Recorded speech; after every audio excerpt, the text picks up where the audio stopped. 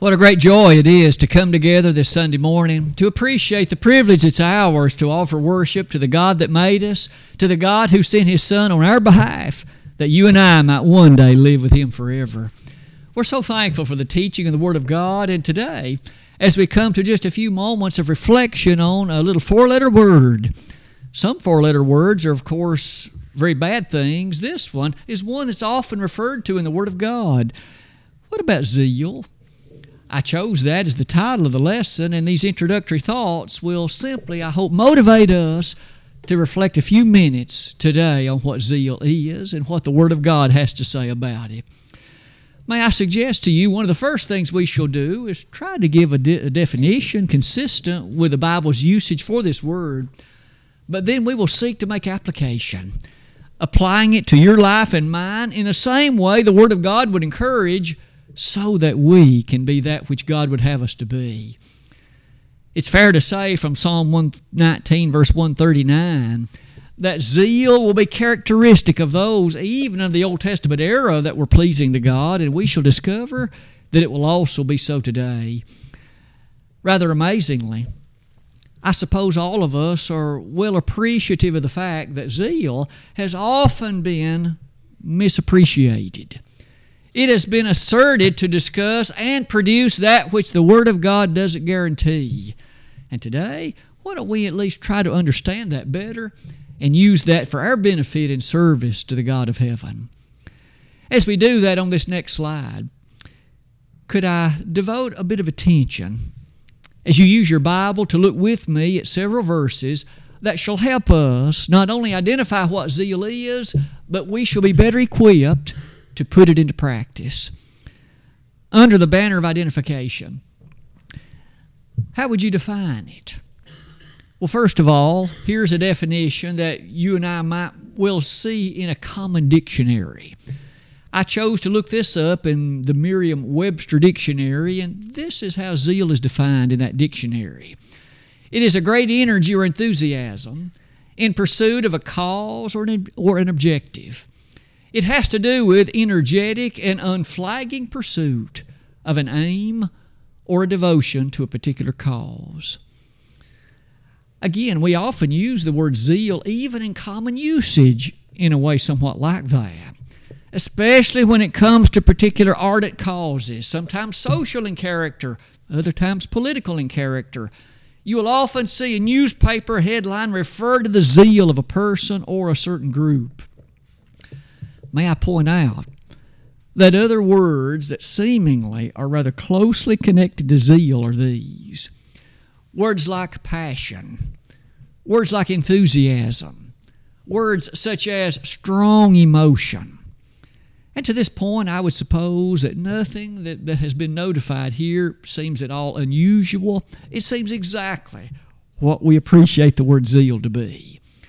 It has to do with this uncompromising pursuit of something that's deemed valuable and important and useful. It relates to enthusiasm.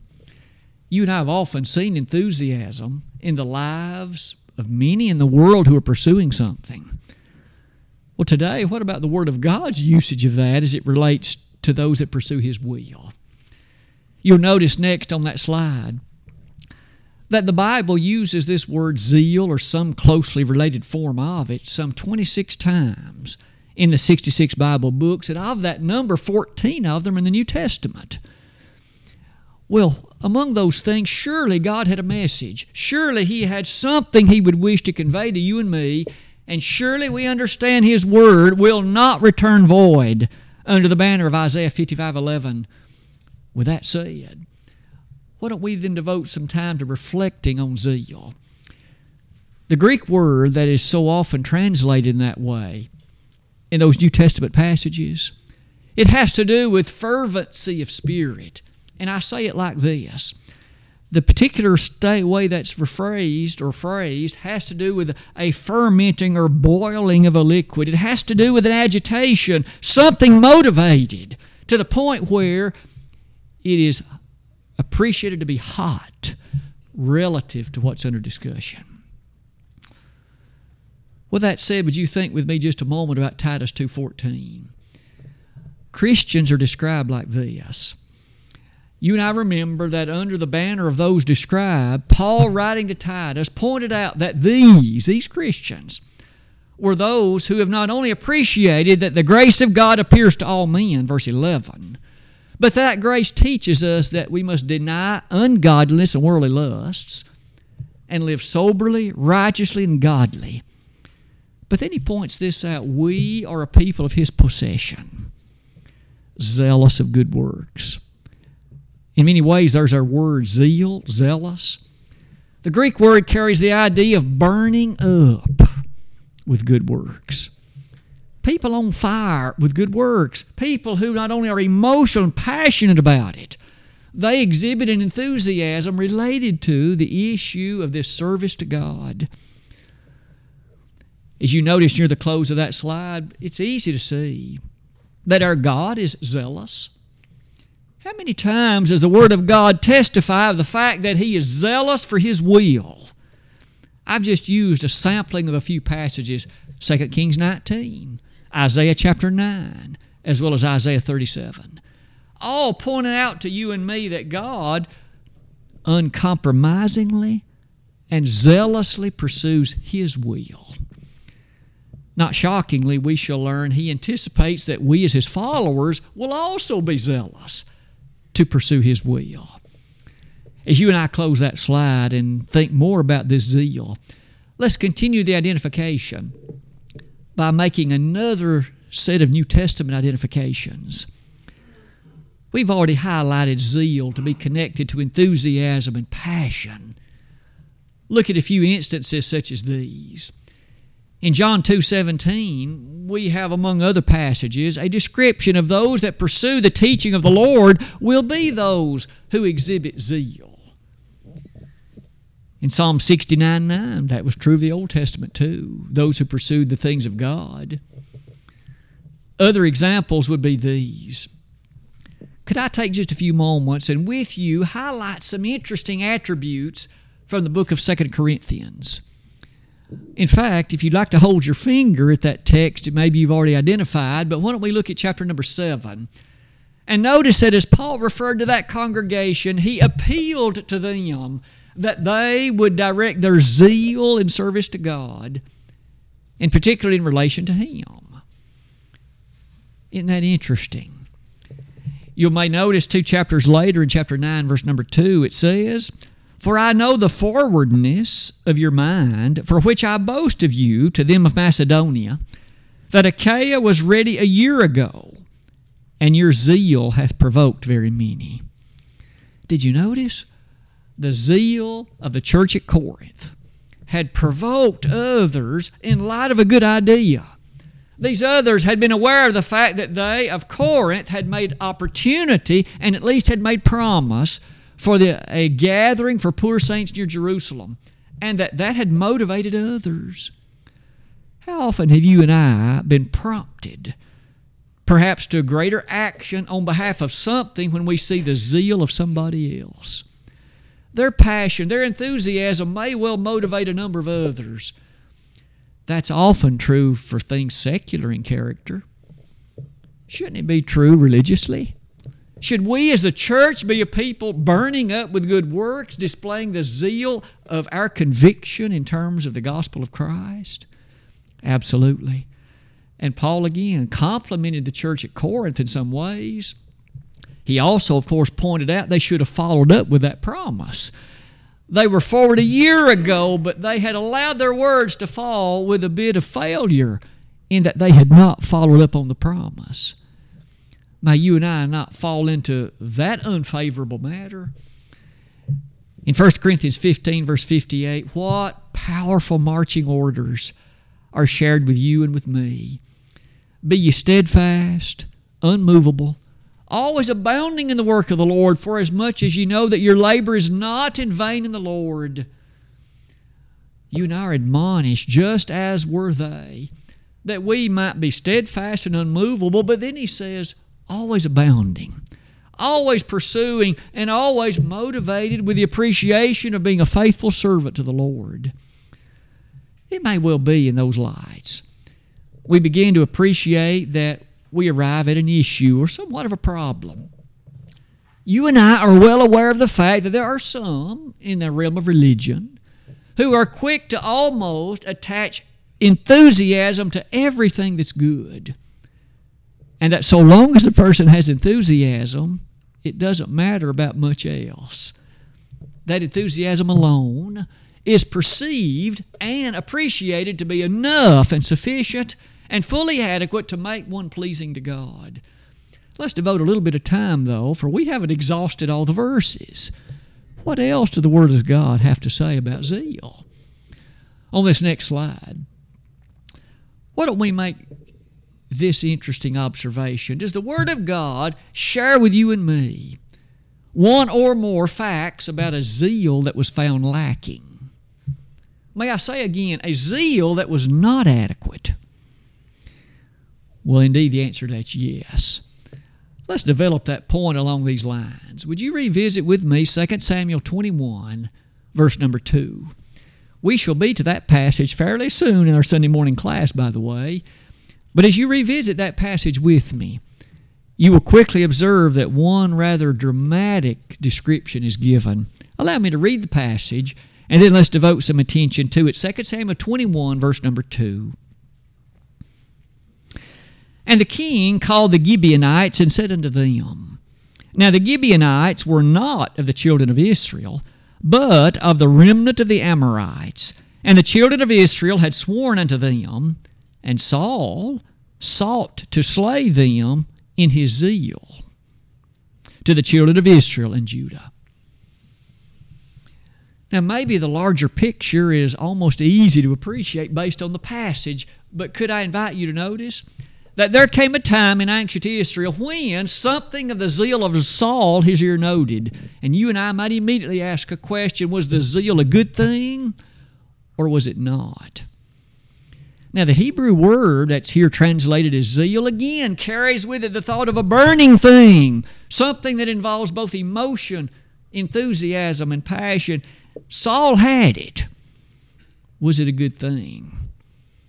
You may again notice that Saul sought to slay them. You may take note that the them refers to the Gibeonites. Saul had it in his mind to pursue the slaughter of the Gibeonites, despite the fact of the words of Joshua chapter 9. As far back as Joshua 9, under the leadership of Joshua, the children of Israel had selected and chosen that they would spare the Gibeonites, and yet here, centuries later, Saul in his zeal sought to kill them. May I point out to you, Saul's zeal here was not a good thing. It was a misappropriated thing. It was a thing that was lacking. Could we already learn a lesson? Zeal by itself isn't always good. It can be misdirected. One can in zeal pursue what ought not be pursued. In other words, one may well, by some means of choice, choose to follow what would be better unfollowed. You'll notice some statements on that slide. Saul sought to slay them in his zeal. That's only one text among others that will point out to us rather noticeably and rather quickly how that zeal can be a rather poor thing. In Romans chapter 10, if we go to the heart of the New Testament, wasn't it true that to the Roman congregation, Paul had words like these to say, and these words will directly challenge us with regard to the concept of zeal.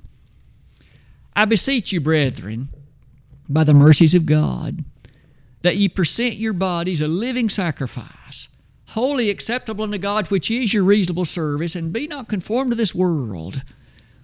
Now, we already know the specifics of the finish of this. We ought never to be conformed to the world, but transformed in such a way that we pursue fully the way of God. And as that text in Romans 12, verses 1 and 2 point that out to us, doesn't it cast a spotlight? Doesn't it bring to bear the thought of what occurred 2 chapters earlier? In Romans chapter 10, verses 1, 2, and 3. In that passage, Paul directly pointed out the interesting feature about some of his day, Jews admittedly, those who chose to pursue the matters of the law of Moses and to give their adherence to it, and they did so with zeal. And Paul rather directly said that these have a zeal for God, but not according to knowledge. May I say that again? Here were a people who possessed an element of zeal. You and I know many of the things that the Jews had done. They sought to discredit the work of Paul. They had been a critical element in bringing about the death of the Master, Jesus himself. They were zealous without doubt. Problem is, it was a zeal without God. It was a zeal without knowledge. And therein lied the issue. Therein lied the problem. You'll notice thus on that slide that in Acts 21, verse 20, we have something there said about, again, the passion, the zealousness for the law that they had, and that referred to the law of Moses. But surely in that connection, and in light of that observation, you and I know that Paul himself was Exhibit A for the issue of this matter. Paul was a zealous man. Even before he obeyed the gospel, he was zealous for the Judaistic way of things. He lived in all good conscience unto that day, he said in Acts 22:3. It might well be noted that in the light of that statement and in the character of that presentation, we found a man who was zealous. In Galatians 1:14, Paul would use the word there and say, I was more zealous than many of those my brethren. Even though the Jews were zealous as people, Paul was even more zealous than many of them. He had in his possession letters that permitted the imprisonment of Christians in Damascus in Acts 9, verses 1 and 2. We find furthermore that in his consideration, he held the clothes of those that put Stephen to death in Acts 7, verses 56 and following. Zealous? Oh, yes. But ignorantly so? Oh, yes. You may notice near the bottom of that slide, then doesn't it seem fair and easy to say zeal can be misdirected? It can be misinformed. Is it entirely possible that a person, although enthusiastic and although zealous, may well be doing what is not pleasing to God? Absolutely. Saul did it. The Jews, of course, were in that same category. You and I might thus note zeal can be a very motivating thing, but one must always make sure that it's consistent with rightness and the knowledge that God has revealed. Religiously today, of course, the same kind of thing is well to be noted. That there are many who may well present an issue in earnestness and an issue in honesty, but the fact is their zeal is misdirected because it is not consistent with the knowledge of God. It is for that reason on this slide you and I notice some more usages and examples and presentations of the Bible's consideration of zeal. I thought that we would use this slide after having considered the earlier one, in which we saw some examples of zeal that was misdirected. What about some examples of zeal that was properly directed? And should that not be a matter of some value and a matter of some encouragement to you and to me? For example, in Numbers 25, verses 6 and following, we encounter an instance in which we find a rather zealous set of activities in relation to a rather interesting development. You and I remember God had urged and in fact ordered His people that they be uniquely devoted to only intermarrying with the people of Israel. That is to say, they were not to take their husbands and wives from those that were beyond the tribes of Israel. And yet, in that circumstance, we find that there were those who were taking wives of foreign peoples. In Numbers 25, as you'll briefly see noted here, there was a Midianitish woman who in fact had been taken, and she had even been brought into a man's tent. Phinehas actually put her and the man to death. And that zeal, as it was described, was looked upon with favor because in it, God, in fact, looked upon this rather emotional, enthusiastic reflection as something that was worthy. A person actually sought to defend the things of God. May I pause long enough to ask, what about you and me today? Do we defend the things of God? And sometimes that'll require some zeal. There are many in our world who oppose God, and it seems as if they have a lot to say. And they are very quick to say it. May you and I not be silent partners to the truth. I believed, therefore I have spoken. 2 Corinthians 4:13. Paul said because he believed, it led him to speak. May you and I speak with the opportunities given to us and exhibit that defense of the truth, and do so in light of an element of zeal on behalf of that. You see, zeal, when properly directed, is a great thing, and it's what God expects of us. You'll notice furthermore on that slide, Paul reminded us of something in 1 Corinthians 14:12. This had to do with the church at Corinth again, and it was pointed out in a way that is summarized by what I've invited you to note on the slide. Paul highlighted to them that zeal is right when directed in behalf of that truth connected to the church. That zeal, you see, Paul spoke of in chapter 14, verse 12. Now, there was a problem, admittedly, with some of the things related to the exhibition of the spiritual gifts of the first century. Paul will devote 3 chapters to that discussion in chapters 12 to 14. But yet in the midst of it, he never questioned the reality of zeal or of its appropriateness when rightly pursued.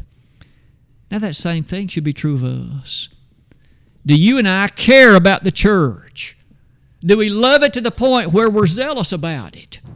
Zealous for it? Do we look forward to its assemblies? Do we look forward to the programs which it upholds and, in fact, sends forward in the matter of evangelism? I hope that we do. The church is not just a second-tiered reality that just takes a few hours of our time every now and then.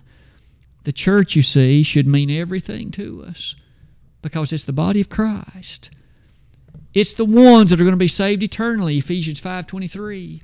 The church is the very thing for which Christ died, Acts 20, verse 28.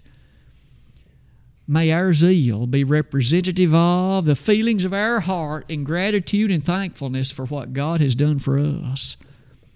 We never want to have a zeal without knowledge, admittedly, but a zeal properly informed and a zeal motivated by our love for the truth should always work to our good. You'll notice furthermore on that slide, even in repentance, there should be an element of zeal that's apparent. Could I point that out to us from Revelation 3:19? Didn't Paul, or rather John the Revelator, say to that church, particularly the Laodiceans on that occasion, be zealous and repent? It may be you and I at times in life, in recognizing that we have allowed ourselves to veer from God. We have begun to act in a way that, quite frankly, we shouldn't. And maybe we became overwhelmed in the reality of where we then were, where we had come from, and we wanted to return, and maybe tears streamed down our face in light of our interest and passion to get back to be right with God. That's not an inappropriate thing. You and I, in moments when a wayward brother or sister in Christ comes back to the faith, it ought to be an emotional time of thanksgiving, an emotional time of appreciation for a soul that's come to its senses, just like that prodigal son that chose to come home in Luke chapter 15. It might well be in that light that we can then appreciate zeal when spoken of in that kind of way is such a good thing. You'll notice near the bottom of that slide that it takes us back to the lesson text, that the passage that was read in our hearing earlier today. Joe read for us from the 4th chapter of the Galatian letter. Would you please revisit that with me as we cast a spotlight on some of what we see in that verse. Galatians 4, verse number 18. But it is good to be zealously affected, always in a good thing, and not only when I am present with you. Paul admonished the congregations of Galatia and reminded them that it's good to be zealously affected in that which is good. But surely one wishes not to be zealously affected in what's not so good. But Paul pointed out to them, this ought not be something that's hot and cold, something that's hit or miss, something that's here or there. He said, it's always good to be this way. And that takes us back to the text that we noted earlier in Titus 2, verse 14. Zealous of good works. Does that characterize you and me? Passionate, enthusiastic, emotional in favor of. Does that characterize you and me? You know, isn't it true that one of the things that was noted about that church mentioned in Revelation 3, that church at Sardis, is they had a name that they lived, but they were dead. Now, how would that play out in reality? There was a name that was connected with them, but they were dead. So the zeal was gone. The passion was gone. The emotional connection was gone.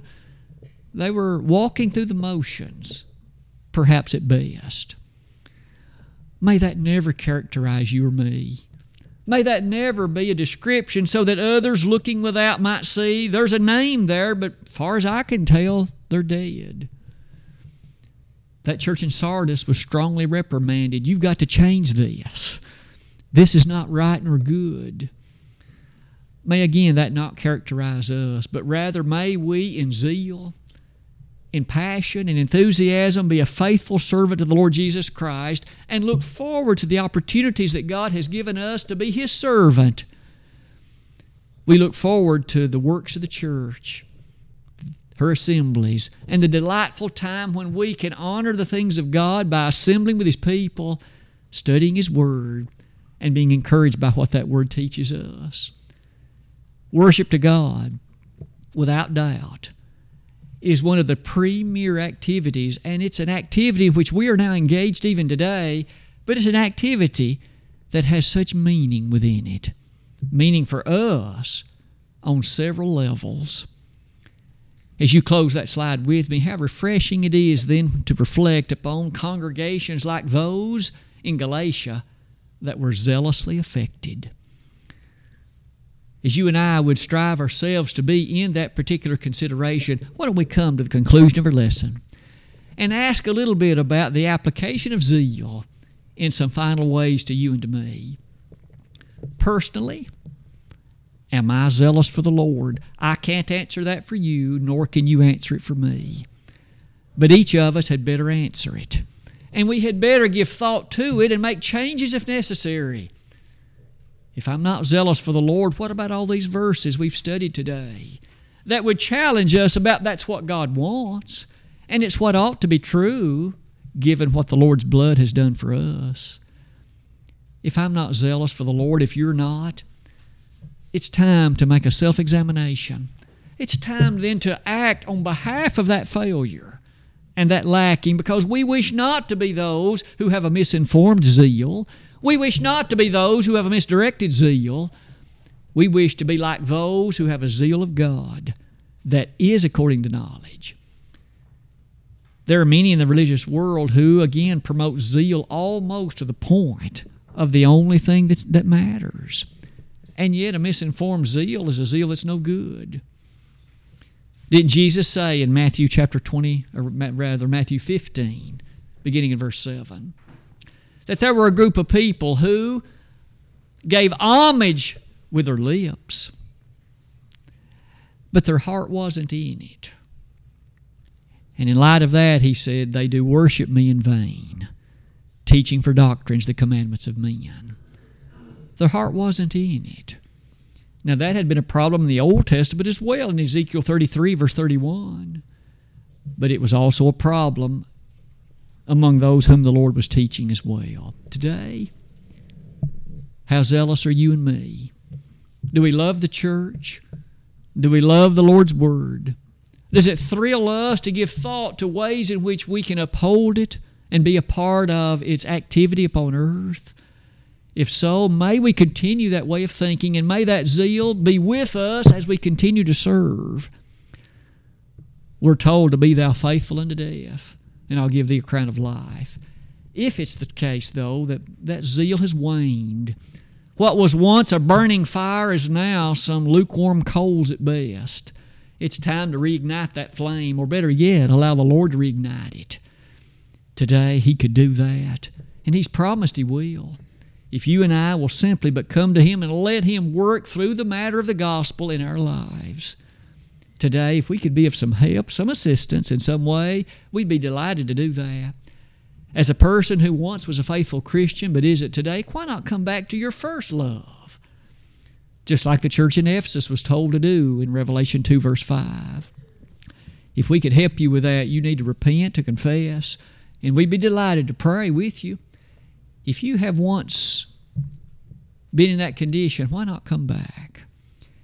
If you've never become a Christian today, let today be that wonderful and beautiful day. As you respond to the gospel invitation in belief, repentance, confession, and baptism, we'd be delighted to assist and to celebrate with you. Brother Larry has chosen this song of encouragement. If you would wish to come at this time, please do it while together we stand and while we sing.